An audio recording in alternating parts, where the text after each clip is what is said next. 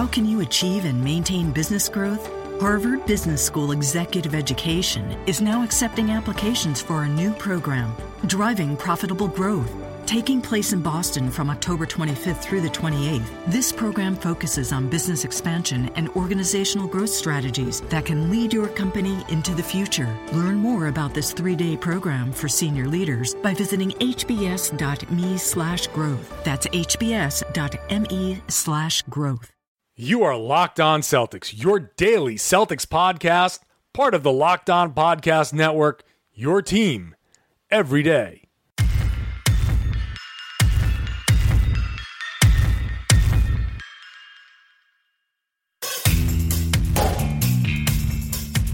Hello, everyone, and welcome back to the Locked On Celtics podcast with the Reigning Jays.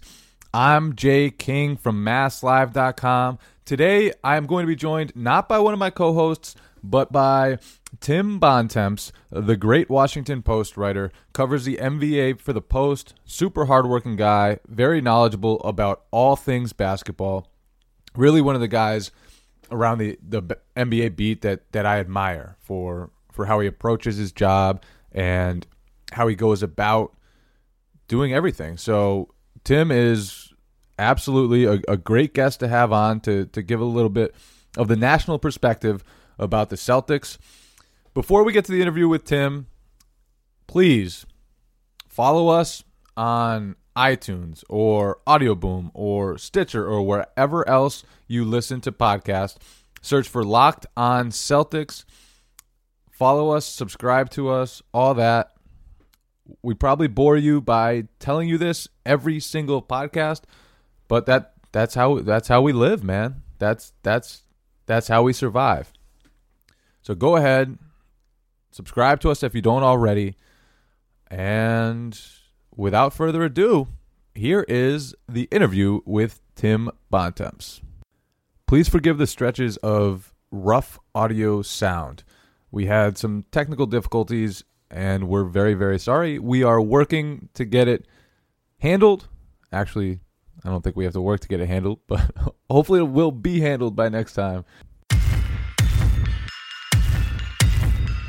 All right, so we're here with Tim Bontemps, writer, NBA writer for the Washington Post, one of my good buddies, one of the best people on the NBA beat, a guy who... Is there anyone you're not friends with, Tim? I don't know. I don't think so. I think I get along. I like to try to get along with everybody. Yeah, I do. You have this like rare ability to connect with people and stay in touch with them somehow, which is impressive. I don't have that ability. I just let friendships go, but but you force me to stay in contact with you, which is nice. Anyway, so we're gonna get his perspective on the Celtics, the national perspective. Obviously, we look at the Celtics at the Locked On Celtics podcast like a micro view, and Tim has the macro view of everything, and kind of he's not always in that daily grind, so he can look at the big picture stuff. We're gonna start though with one of his stories from today, which he made bold predictions for the coming NBA season. And we'll start here because it's probably the most optimistic place to start for a Celtics chat. You said that they would finish number 1 in defense this year. Is that like, do you really believe that? Or was that just something you thought like, oh, it might happen? Well, no, I mean, these are all things that I like. Basically, the way I approached this column was I said 10 things that I think are going to happen that I think are, kind of bold calls that people might be surprised by. Like one of them, as we're doing this, we were watching the end of the Warriors-Lakers game. I think D'Angelo Russell could score 20 points a game this season. That was one of them. I think the Timberwolves are going to win 50 games this year. That was one of them. I think the Thunder aren't going to make the playoffs this year. That was one of them. So it's like that one. People got fired up about that. People got fired up about that. But it was all stuff like that. Stuff that I do think is going to happen, but it's stuff that I think people generally, most people would be at least somewhat surprised by.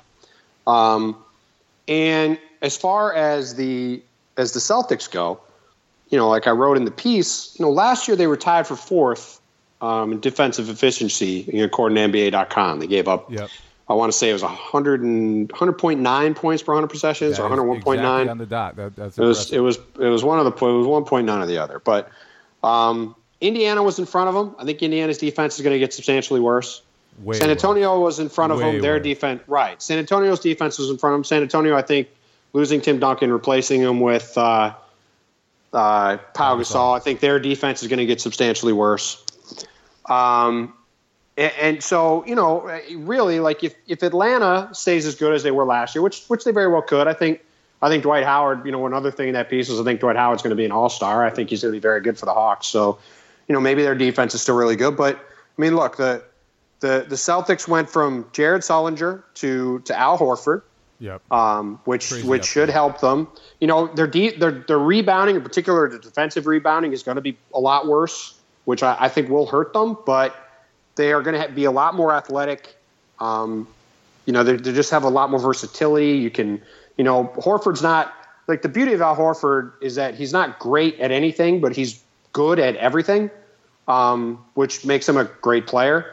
And so he might not be great at any one defensive thing, but he's good at everything, and he's versatile enough and athletic enough that he can guard a bunch of different spots. So that I think will help them a lot. And the fact is, a lot of their guys are young and are going to be a year older and most likely a year better. Guys like, I know you got Mark hurt today, but Marcus Smart should be better, and Terry Rozier should be better, and Avery Bradley could even be a little better, and Jay Crowder might be a little better, and it's another year in Brad Stevens' system.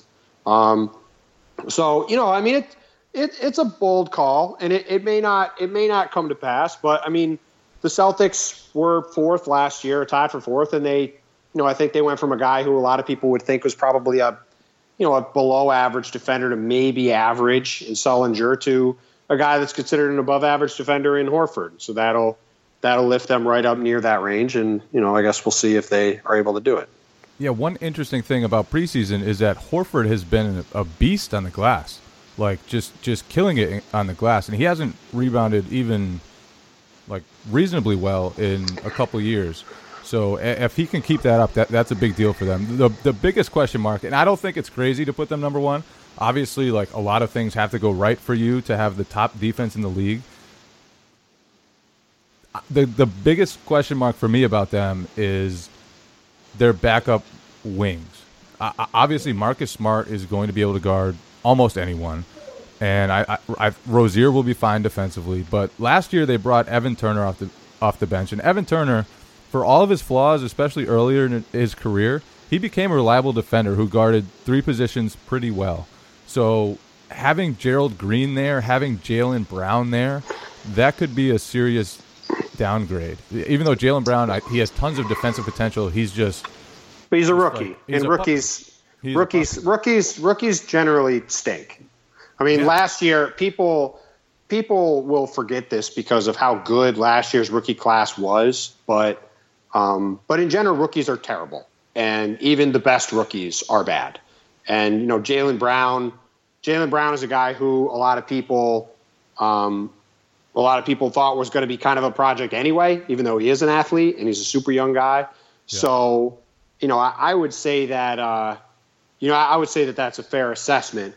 And especially if they do, I just kind of assumed he was going to play and that he could kind of repeat a lot of the stuff Evan Turner did. But if they play Gerald Green, then yes, I mean, that's going to be a disaster because, I love Gerald, but he can't guard anybody. Great guy, not a great defender. Not a great defender, no. I do think from preseason, it seems like Jaylen Brown is going to get those minutes. Gerald Green probably lower in the rotation or out of the rotation right now. So it probably will be Brown, and I think he'll get a lot of steals. He'll make some fantastic plays, but he'll also he's a puppy, man. He'll get lost a lot. While we're on the Jaylen Brown topic, this is probably a weird question to ask. Who would you have picked if you were the Celtics at number 3? Chris Dunn.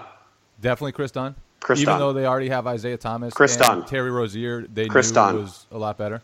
Chris Dunn. I thought Chris Dunn was the second best player in the draft. I would have drafted Chris Dunn. I think he's going to be. With you too. I think he's going to be a monster. And look, Jaylen Brown might be really good. Like, this isn't a knock on him. Look, I've talked about Isaiah Thomas enough in the Celtics sphere over the last few weeks, but we're gonna get in trouble here. Well, no, I said on another podcast earlier this summer that he was a fake all-star kind of in passing, and really all I meant was that, he's a guy that you look at that in general you wouldn't expect him to make an all-star team in his career. And he kind of fell into it last year with Kyrie Irving being hurt and a few other things broke his way, and he snuck in, and good for him. He had a great year. But to me, you should never go into the draft and not take the guy who's the best player because of what your roster looks like. If anything, you just draft another guy, and if he's the best player at the position, you draft him, and then you can move him in a deal later, or you can play him together or whatever. But I just think, especially for the Celtics who are trying to be competitive right now, there were a lot of teams that wanted Chris Dunn, so you could in theory trade Chris Dunn later for assets. But also he could just play right away. I mean, he's a big, strong kid, really fast, good handles. I mean, I saw him play 2 years ago, and he reminded me of Dwayne Wade as a sophomore at Providence. Like, I don't know if he's going to be a Hall of Famer. It's obviously a pretty high bar, but I mean, I think he's going to be a monster in the league. So, I actually like Brown a lot too. So I didn't think it was a terrible pick by any stretch. But if I was the Celtics and I had the third pick in that draft, I would have gone with Chris Dunn and not thought twice about it. Yeah, and Dunn's had a pretty rough preseason. I don't think that's too unexpected because point guards always have a tough adjustment, unless you're like Chris Paul, right, who was historically good. Or I think Kyrie as a rookie was pretty historically good too.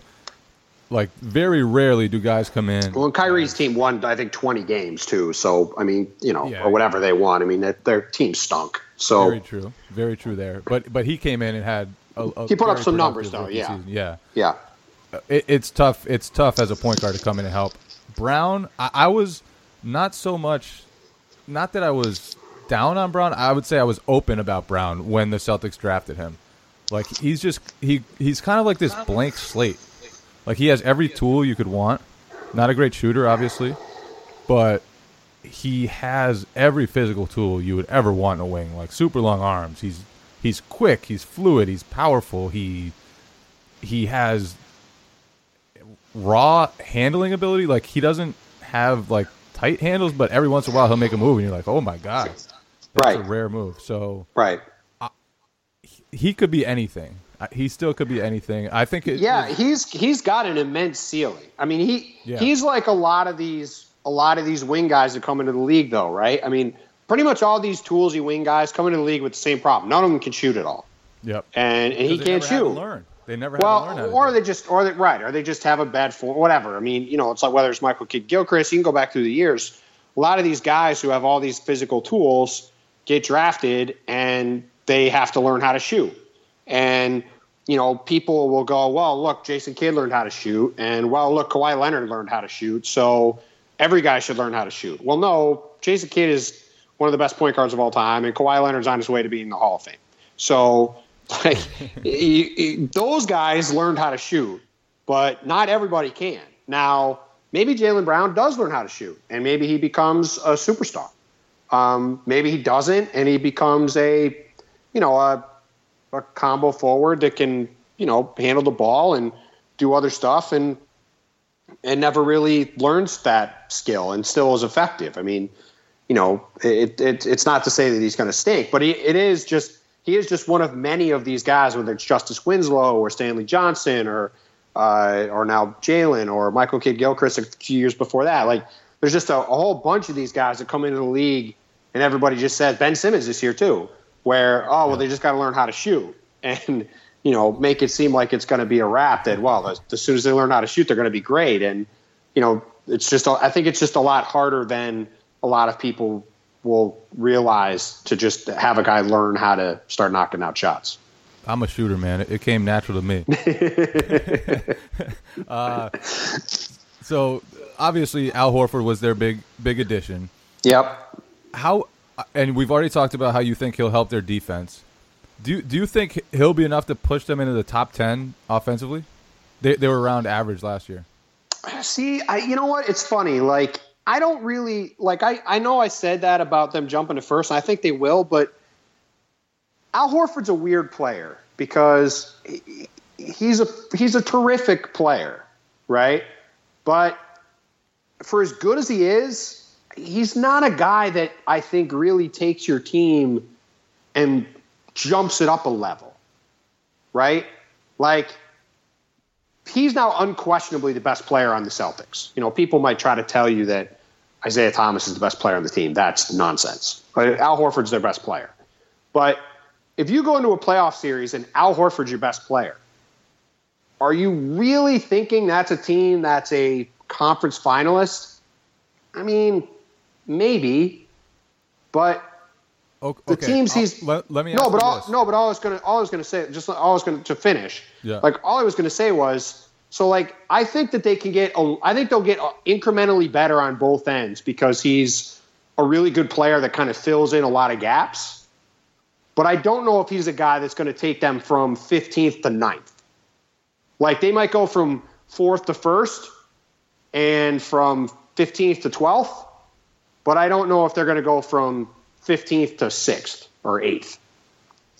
Yeah, see, but here's the thing, like all the shots that went to Jared Sullinger, who was a terrible shooter, miserable shooter, but shot a lot. Right. All those shots are now going to Al Horford, who's a very good mid-range shooter, above average three-point shooter, especially for a big man. And right. He's gonna be wide open.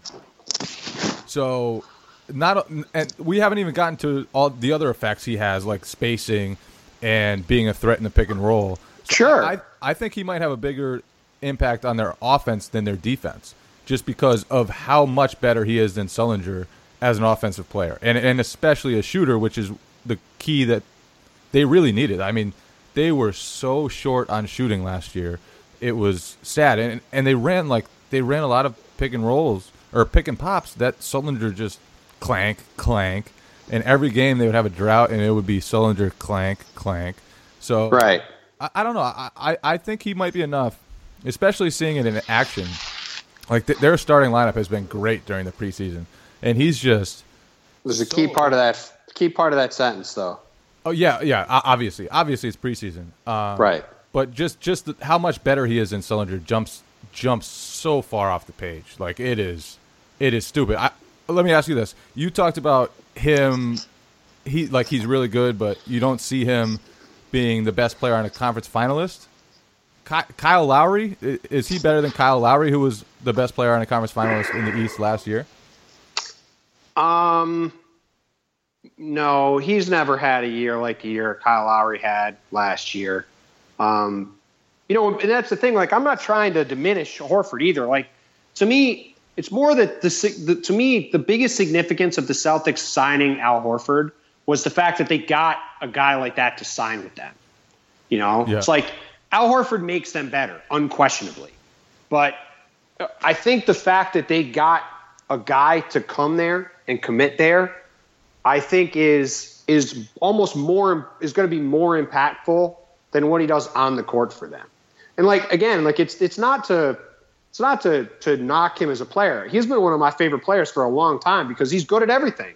He can handle the ball. He's a good passer. You mentioned how good of a shooter he is, but he's also not a guy that's going to dominate the ball. Like I know he's going to get some of the shots that Jared got, but he's also maybe he'll become a guy that takes 20 shots a game, but that's never been his thing. No, that'll never be his thing. Right. So he'll do a lot of stuff for them and he'll help a lot, but I do just kind of wonder if it'll be more of an incremental thing in that he'll help, but it won't lead them to take massive leaps forward. Just because he isn't a guy, for all of his talent, he's kind of the perfect complementary guy, right?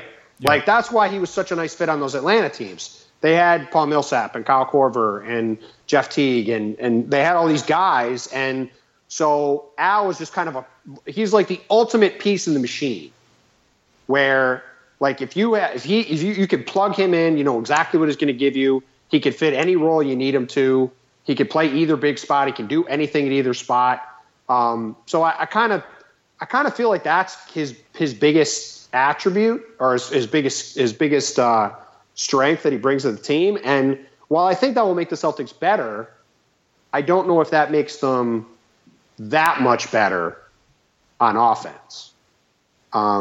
So right now in the East, do you have them behind Toronto? Obviously, they're behind Cleveland. I have them third. I have them finishing third. So I actually think the Raptors are going to win the most games in the regular season. Okay. And then I think going to coast. I think the Cavs might even finish third. I mean, I just think if you've noticed, I don't know, you've obviously been covering the team, but so you maybe haven't noticed, but like Kyrie Irving didn't practice for I think the first 2 weeks. Yeah. J.R. Smith hasn't even been on the team. I mean, right. J.R. Smith just signed. They've been resting guys left and right. I think they're incredibly confident that they can beat anybody in the East without any trouble in any arena. And so they are going to do everything they can to get their team, which is an old team now, to the playoffs as healthy as possible. And so I don't think they give a crap if they win 50 games or 60 games. So, I mean, I think Toronto and Boston could even finish 1-2 because, I think the Knicks are going to stink. The Nets and the Sixers are going to also stink. So, both of those teams could go 10, 11, 12 wins against those 3 teams. And all of a sudden you're well on your way to low 50s or higher wins right away just doing that.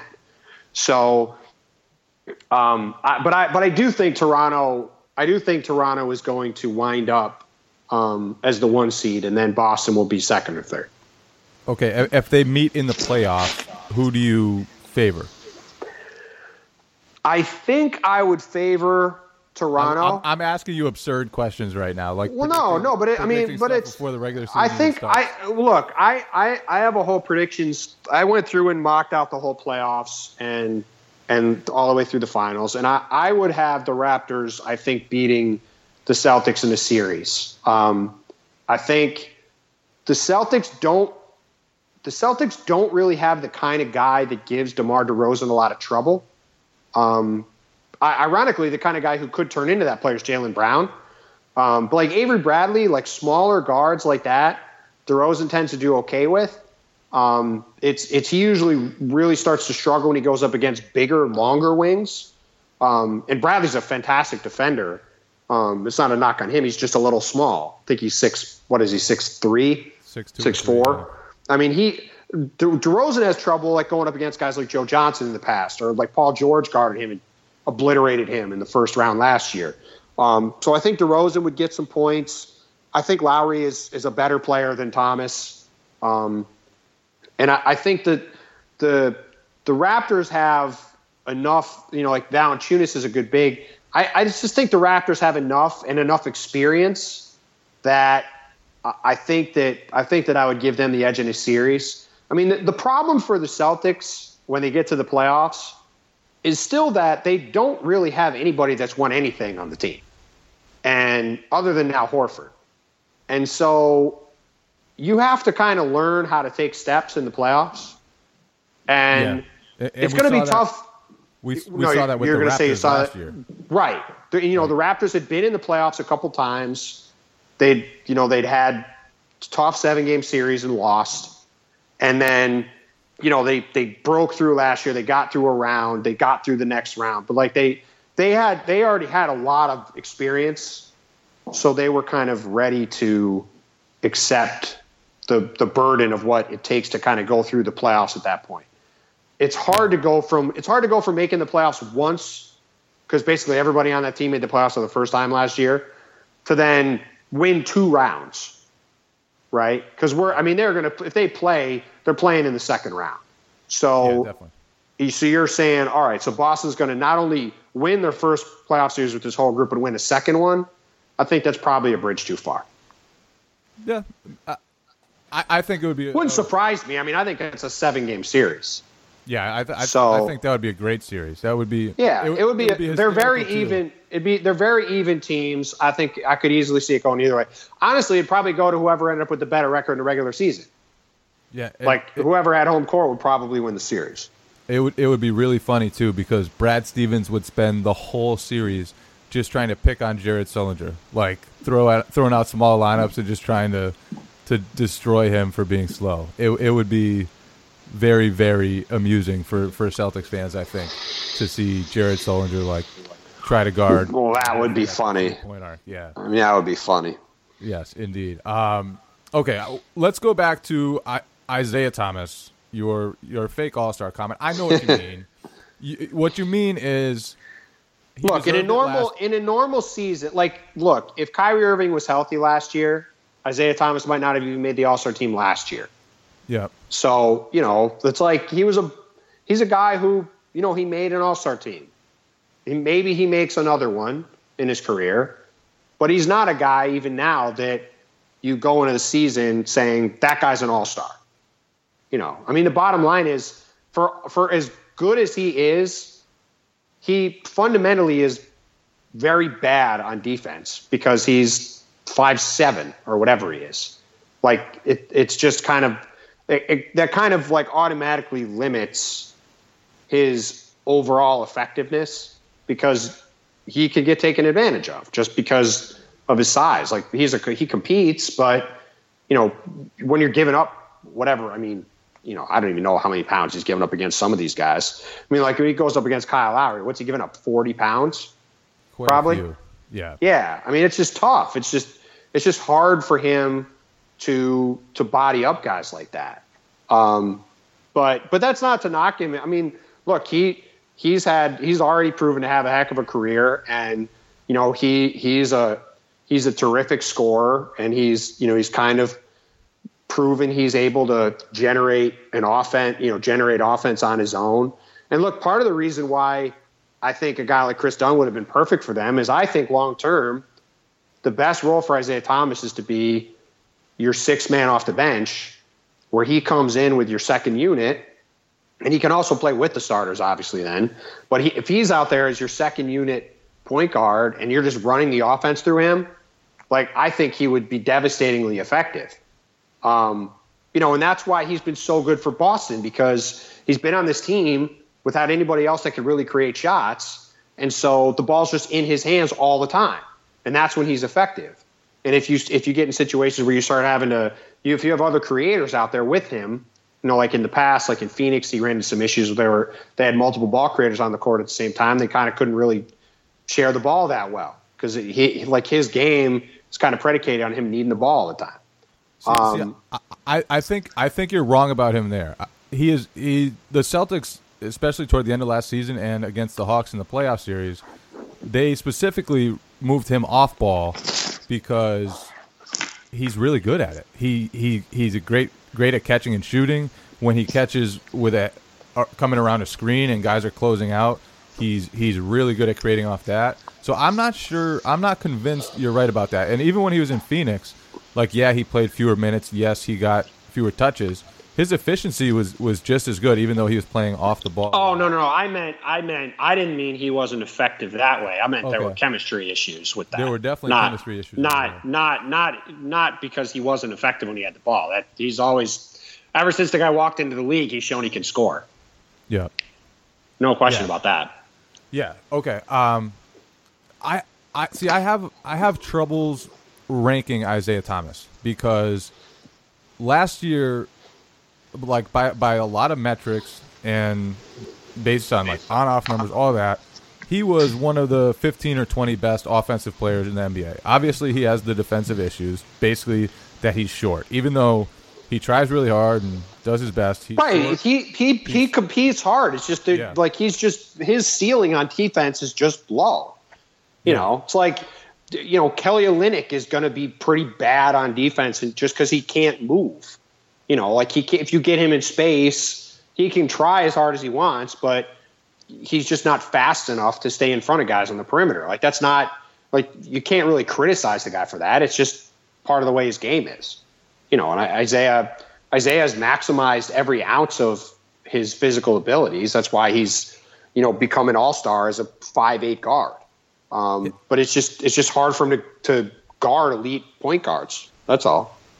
Yeah, and see, I have trouble ranking him because Like John Wall, you would say he's a better player than Isaiah Thomas, right? I think unquestionably. But last year, Isaiah Thomas had a better year? Yeah, I think Isaiah Thomas had a better year last year. I think that's fair, but I don't think anybody would.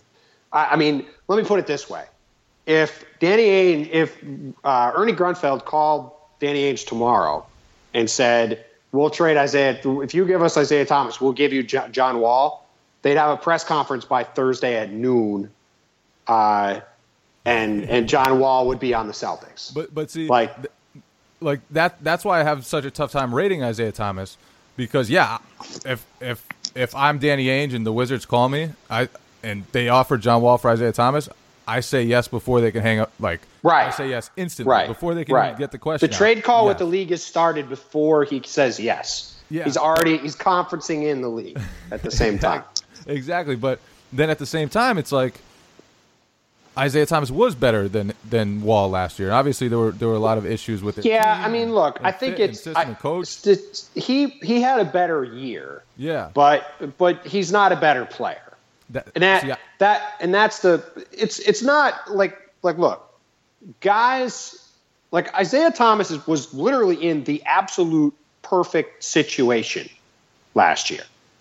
He was a guy who is good with the ball in his hands on a team that had nobody else who could really create. I mean, there are other shot creators, Evan Turner, who, good for him. He got $75 million from the Blazers, but Evan Turner had bounced around the league and not really done anything to that point.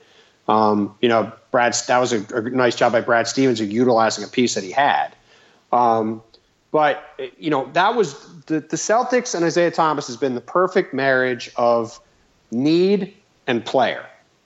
And that's not a knock. It's not a knock on Isaiah Thomas to say he's been great for the Celtics because it was an absolute perfect fit. Like, it's just a good job by the Celtics of identifying a guy that they were able to get for a relatively cheap price that fit perfectly with what they needed.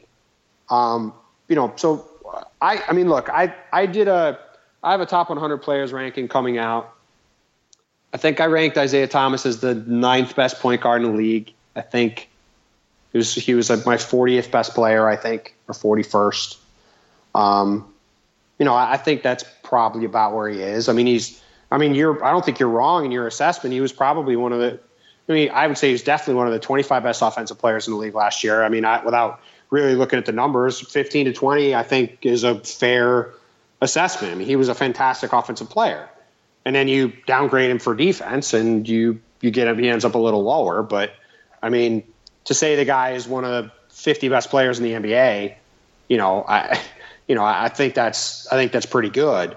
I don't think he's one of the, I don't think he's one of the 20 best players, where I think a guy like John Wall would be, or 25 best players, but somewhere in the 40 to 50 range, I think is very fair with his skill set and what he's produced for Boston so far. Yeah, to your point about the perfect fit, when the Celtics traded for him, they were like, I don't know how many games under 500. They were well out of the playoff race. And I was talking to someone in their front office, and he said to me, yeah, we almost didn't do the deal because it's going to push us into the playoffs. Right. I was like, the playoffs? Like, I had the Jim Mora reaction, like, the playoffs? They knew, like, that's the perfect guy we need. Well, like this spark plug dynamite offensive player who can crack through defenses, break down people. And that to me, Jay, is more like, when I say his best role is as a sixth man, it's not that he can't play with the starters and like I said, he could easily close games. Like, it's nothing to do with that.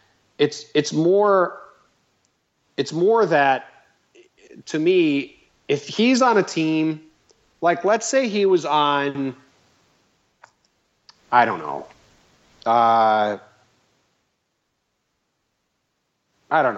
if he was on a team where they had 2 or 3 elite offensive players in the starting lineup, and he was one of them, then I think the gains you get from him being on offense are mitigated by his defensive issues. And I think in that kind of situation, to balance your team out, it would make a lot more sense to have him be on a really good team, your sixth man. And he comes in kind of like a better version of what Lou Williams was a couple years ago in Toronto. That first year, Toronto was really good. When Lou Williams came up, like they kind of just let Lou Williams do his Lou Williams stuff when he come in and just draw fouls and chuck up threes. And that was kind of what their second unit was, right? Like Isaiah would just be a way better version of that guy. And I think if you had if you could afford to do that, I think your team is better off. But the Celtics have been a team where they have Avery Bradley and Jay Crowder and all these guys that are, either aren't really good creators or they're defense first guys or they're catch and shoot guys. And so you need that guy to be the offensive fulcrum of your team. And so that's why he's been a perfect fit for them. That was a good word there, fulcrum. I'm impressed by that. That's that Washington Post vocabulary, man. But to me, it's like is Isaiah Thomas the point guard on a title contender? I think that's tough. I think that's a tough. Okay. I think that's a tough situation. Kyrie Irving was just the point guard on the champion. See, and he's just as bad defensively. Agreed. My argument there is that if Isaiah Thomas is playing next to LeBron, then sure, then he can be that. Kyrie Irving isn't the point guard of the Cavs. He plays point guard, but he's a shooting guard, and LeBron is the point guard of the team. So I think that situation is unique, so it's hard for me to kind of It's a very fair counter, and I think for people that doubt Isaiah, I think Kyrie is if they want to try to say Kyrie is light years ahead of Isaiah, I think that's not fair really to Isaiah because I think they are very similar players. I mean, Kyrie I think is Kyrie's a better scorer and can score in bigger bunches, but Isaiah is a better point guard. And is a way better distributor than Kyrie. But yeah, it's just to me, it's just if you have it's just hard. It's hard to do. To me, if you want to have a great team, to me, you really have to be strong both ways at point guard and center. Like even in today's NBA, unless you have LeBron on your team, which he's obviously the human cheat code, but basically any other team, you've got to have, especially with every team in the NBA having a great point guard these days, you've got to have good guys at those spots. And then you can make everything else work around it. And, I mean, look, maybe Isaiah Thomas is on the Celtics in 3 years and they're going to the finals and I'm proven wrong. I mean, the way things are going with all the Nets picks they're getting, it wouldn't surprise me if that's what happens. Okay, so you think the Celtics will have the number one defense with Isaiah Thomas as their starting point guard? I do. That he's not good enough defensively to play for a championship contender. Well, does it change to you when the rounds get high? Is that I think it's one thing is that when you get into the playoffs, things change, right? Yeah. The other thing is look who he's playing with. I mean, if you're starting Amir Johnson, Al Horford, Jay Crowder, and Avery Bradley, he's starting with 4+ defenders. 4, in most cases, very plus defenders. Right. So yes, he could be on the number one defense in the league if he's playing with an awesome defensive team. Yeah. And he's the one guy that's a bad defender on the team, which, I mean, is almost the case. Marcus Smart is great off the bench.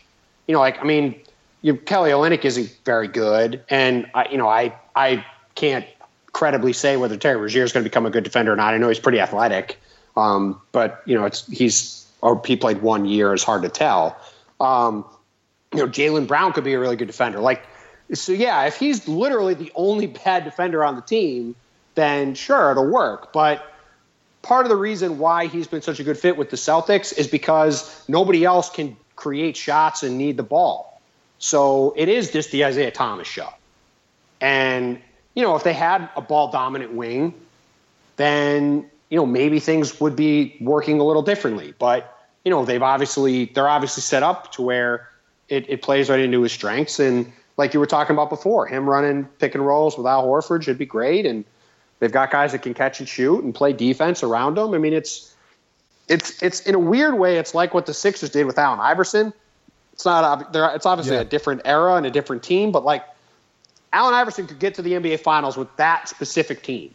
And like they built the team that he could carry to the finals. I was watching that team pretty recently on NBA TV, and they had so many good defenders. It was unreal. Right. They had Eric all guys. Aaron right. McKee, yeah. Rajah Bell. It was Tyrone Hill.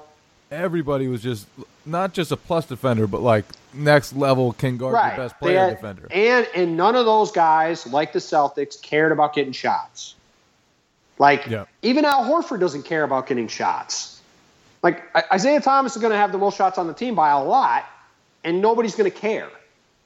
So, that's why I just say it's just a very perfect fit. And, I totally understand why Isaiah is a beloved player in Boston and why he's become a fan favorite. He's a fun player to watch. He's he's been great for the Celtics. The team's been awesome ever since he got there. I get all that. I just also think if Danny Ainge could upgrade that spot, he would upgrade it in a second. Yeah. Okay. I don't think that the Celtics view Isaiah Thomas as a franchise changing point guard. I could be wrong about that. And I don't think a lot of people around the league do. I think they view him as a very good player who's in the perfect situation, and to his complete credit, has taken total advantage of it. Okay. We got to let you go pretty soon. I don't want to keep you all night, man. Before I let you go, though, one player to target for the Celtics that would be potentially available, whether it's free agency, a trade, whatever, who are you going after? That could potentially be. Are you saying like who's like as a Celtics trade target? Yeah, as a Celtics target. Oh, okay. Trade or free agency, whatever. Got it. Next summer, there's obviously been a lot of links to Gordon Hayward. I don't know if Gordon Hayward has any interest in going to Boston, but given the Brad Stevens, man, played for Brad Stevens, and he's white, so he's been linked to Boston. Let's not kid ourselves. I think the skin color thing is, I think, undoubtedly part of the reason that's become a big thing. But I don't know if he's going to want to go there. I don't know if he's going to want to even leave Utah. I mean, I'm sure they'll max him out. Yeah. And that's going to be $150 million or something. Yeah. So damn. I'm not sure that Gordon Hayward's going to leave that kind of money on the table to go elsewhere. Al Horford wouldn't have gone to Boston if Atlanta had maxed him out. So, I think guys that get maxed out are going to have a hard time saying no to that money. I still think that Boogie Cousins is the guy that if the Celtics make a big trade, I could see them going after. I think Cousins is going to be on the market if the Kings don't have a good year. So I could definitely see him coming up. There's been all this kind of crazy talk about LaMarcus Aldridge the last couple of days. After this Jackie. After Jackie Mack's a Hall of Famer for a reason. So when she says stuff, people pay attention. If the Spurs do struggle, I think they're going to look to move LaMarcus. I shouldn't say they're going to look to move LaMarcus. I could easily see them looking at moving LaMarcus. Yeah. And to me, like any guy like that comes on the market, whether it's LaMarcus, whether it's Boogie Cousins, whether it's Jimmy Butler. I mean, any guy that hits the market that's a game-changing kind of talent, I think that the Celtics are going to be at the front of the line to try to get. Yeah, although with LaMarcus Aldridge, he's not good enough to turn them into a contender. And I fundamentally disagree with that. I think that people I think people have hilariously underrated LaMarcus Aldridge. I mean, he's an awesome player. I mean, if you replace Amir Johnson with LaMarcus Aldridge, I mean, the Celtics are awesome. That's a devastating combo. So, I mean, I mean, people I think have just very much underrated LaMarcus because, he's been kind of moody and he left Portland under, kind of having issues with Damian Lillard. But I mean, he's a really, really, really good player. And, he was just, if not the best player, the second best player on a team that won 67 games last year. He's really good. So, I mean, I understand. I respect Jackie McMullen immensely. I fundamentally disagree with her saying that I wouldn't trade for him if I was Boston. I mean, if the Boston Celtics could go, I mean, again, it always depends on what the price is, but LaMarcus Aldridge is a multi-time All-Star for a reason. If I could go get him without giving up every single asset I have, especially given the Celtics have so many, I would do it. I would go get him and pair him with Horford, because then all of a sudden you are I think the second best team in the East, and then you are one LeBron injury from being in the finals. That's worth taking a stab at, in my opinion. That ain't bad. That ain't a bad place to be. All right, we've taken up enough of your time. Thank you for coming on, my man. Everybody listening, go follow Tim at Tim Bontemps on Twitter.